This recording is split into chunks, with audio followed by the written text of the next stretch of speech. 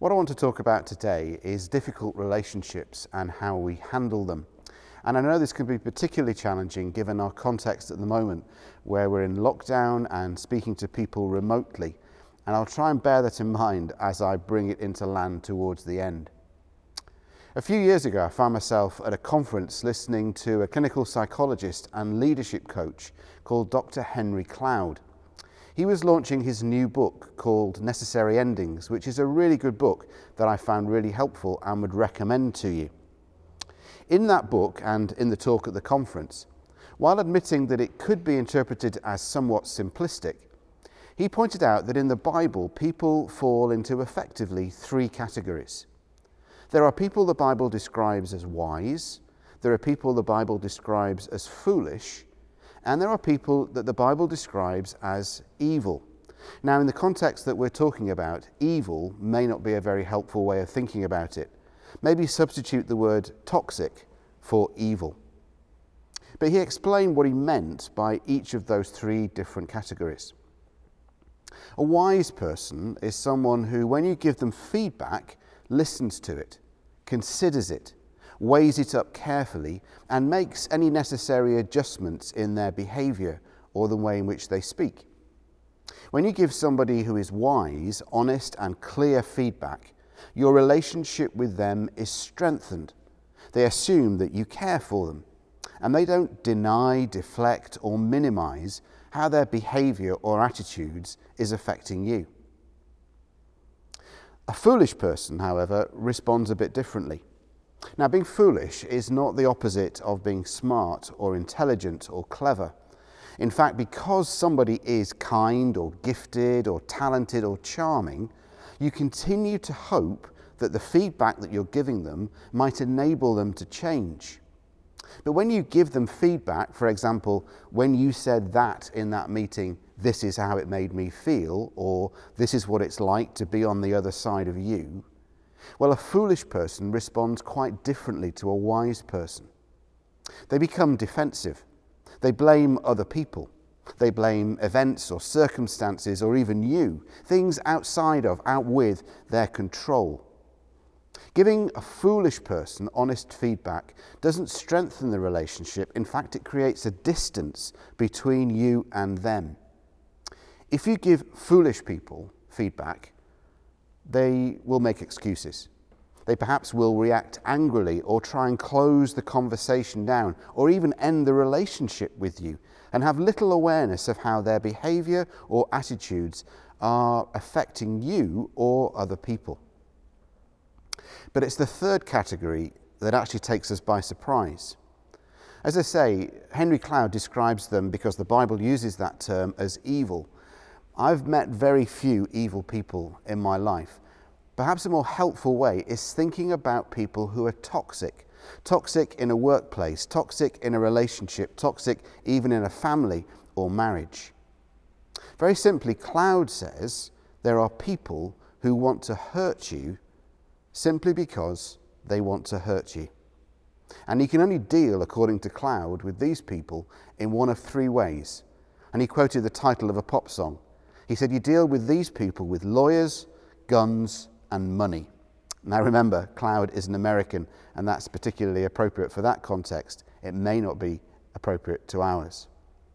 But what was fascinating was what happened next. Cloud said that sentence to a conference of thousands of church leaders from around the world. And he said to us, each of you can now think of faces and names in each of those three categories. People who are wise, people who are foolish, and people who are evil or toxic.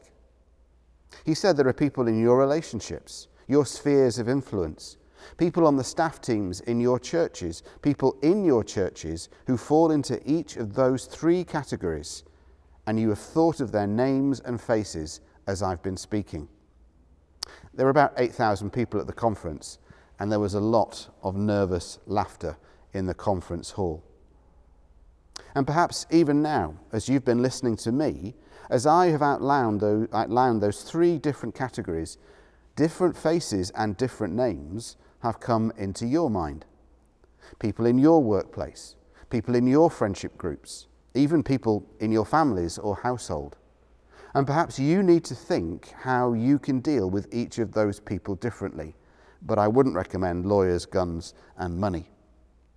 Well, where we pick up the story of Nehemiah is where he is facing people who want to hurt him simply because they want to hurt him. In chapter 3 that Paul looked at last week, he described the beginning of the reconstruction work on the walls of Jerusalem. Nehemiah has been asked to be allowed to go to the city of Jerusalem. He's taken a tour of inspection where he's seen how bad the damage and the ruins are and the rubble. And he's gone round and he's seen the extent of the work that needs to be undertaken. In chapter 3, different sections of the wall are allocated to different groups. There's actually about 39 groups in all.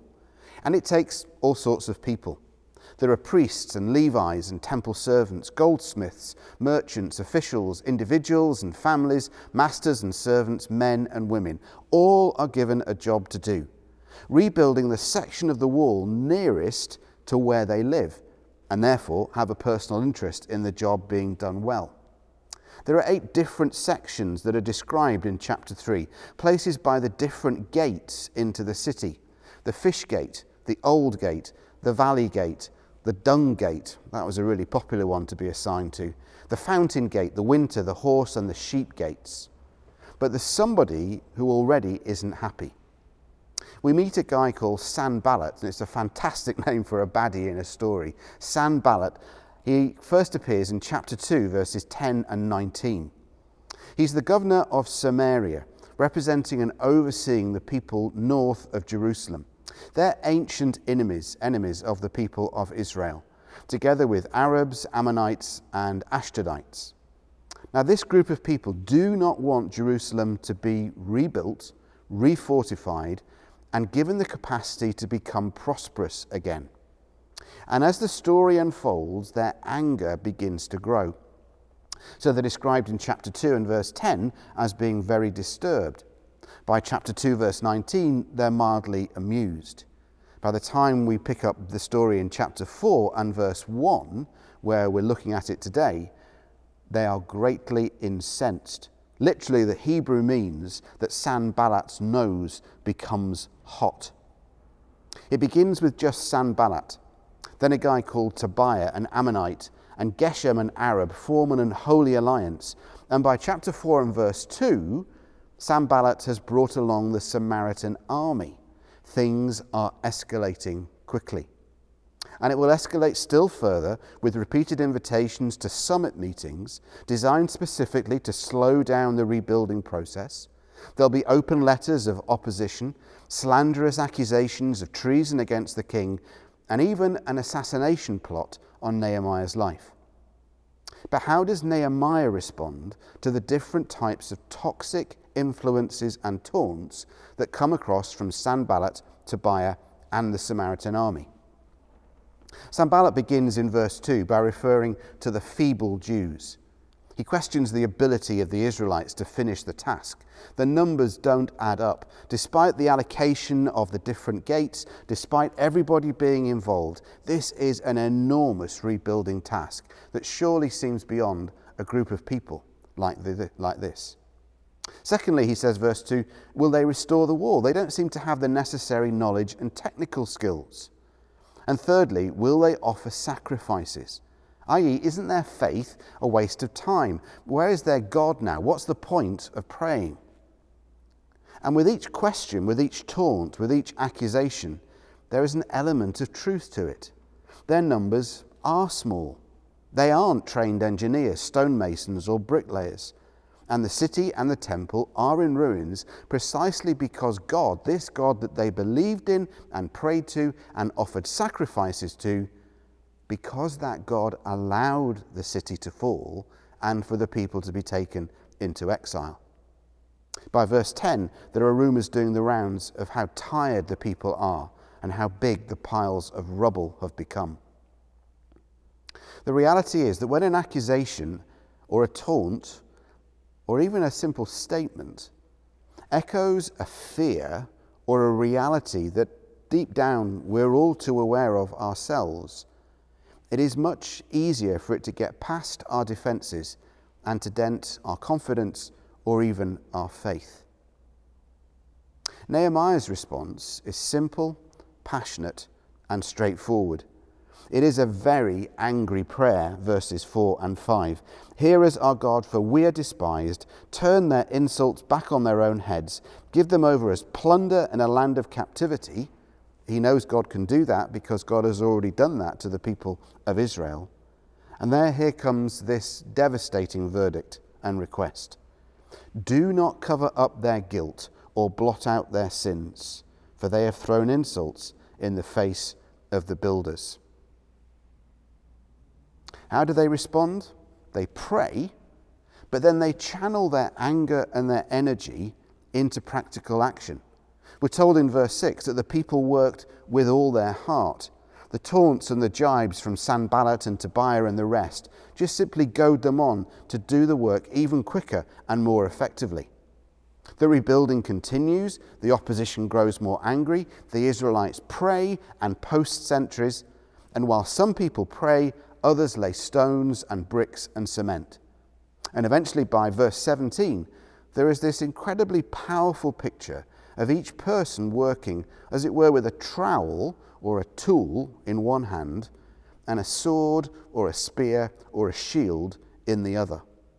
At different times, different groups of people are praying while other people are working, but even while people are working, they're also on the defensive and on the watch out for any opposition.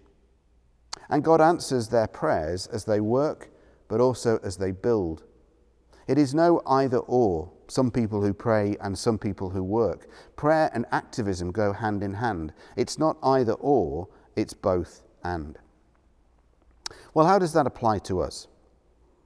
Well, firstly, where are there toxic people in our lives that simply need to be recognized for what they are? People that you know who actually you need to remove from your sphere of influence. People perhaps who are just out to hurt you because they're out to hurt you. They may not be bad people, but you've tried over time to say how their behavior, how their attitudes is affecting you. They've refused to listen. They've minimized it, they've denied it. Perhaps in some cases, they've even been the ones who have shut down or ended that relationship. But maybe for some of us, there are people still in our lives, in our workplace, that we need to confront carefully and honestly and lovingly. But if they don't respond, if they don't show any signs of changing, maybe the time is getting near or has come already where we simply need to end that relationship. Perhaps there's an incident where we are being tempted to doubt what God is saying to us. That was one of the taunts that Sanballat gave towards Nehemiah and the workers. Somebody questions our faith. Somebody questions our ability or our knowledge to do a particular task or job. What's the point in praying? What's the point in being a Christian? Maybe we're tempted now to give up, because the reality is that many of us feel very tired. Just like the people in Nehemiah's work teams who were feeling exhausted with this task of rebuilding the walls of Jerusalem. Many people in our society, many people perhaps in our workplace, many people in our sphere of influence, us, are feeling exhausted just now. Lockdown number 2 here in Scotland, although it's number 3, I think, down in England. Lockdown in Scotland number 2 just seems particularly difficult. The weather's hard. Homeschooling seems more difficult. We can't go out to the park. We can't go out for a walk in the same way. It's snowing, it's dreary, it's horrible. It's January, it's nearly February. Summer and spring seem a long way away. And we've been doing this now for 10 whole months. And we had that devastating news this week of 100,000 people who have now died with COVID as a result of this pandemic.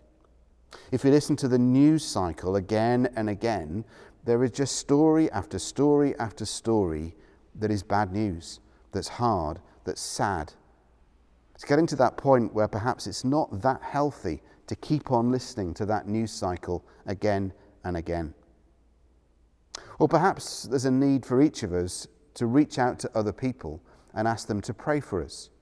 While we're working, we need them to pray. Or perhaps there are people that we need to be praying for while they work. Maybe if we're angry, frustrated, or tempted to give up, can we channel that energy, just as the people in Nehemiah chapter 4 did, to work with all their heart? And to perhaps get people around us to help us and encourage us, as well as to work with us. Nehemiah doesn't get distracted or discouraged because he keeps his eyes on the prize.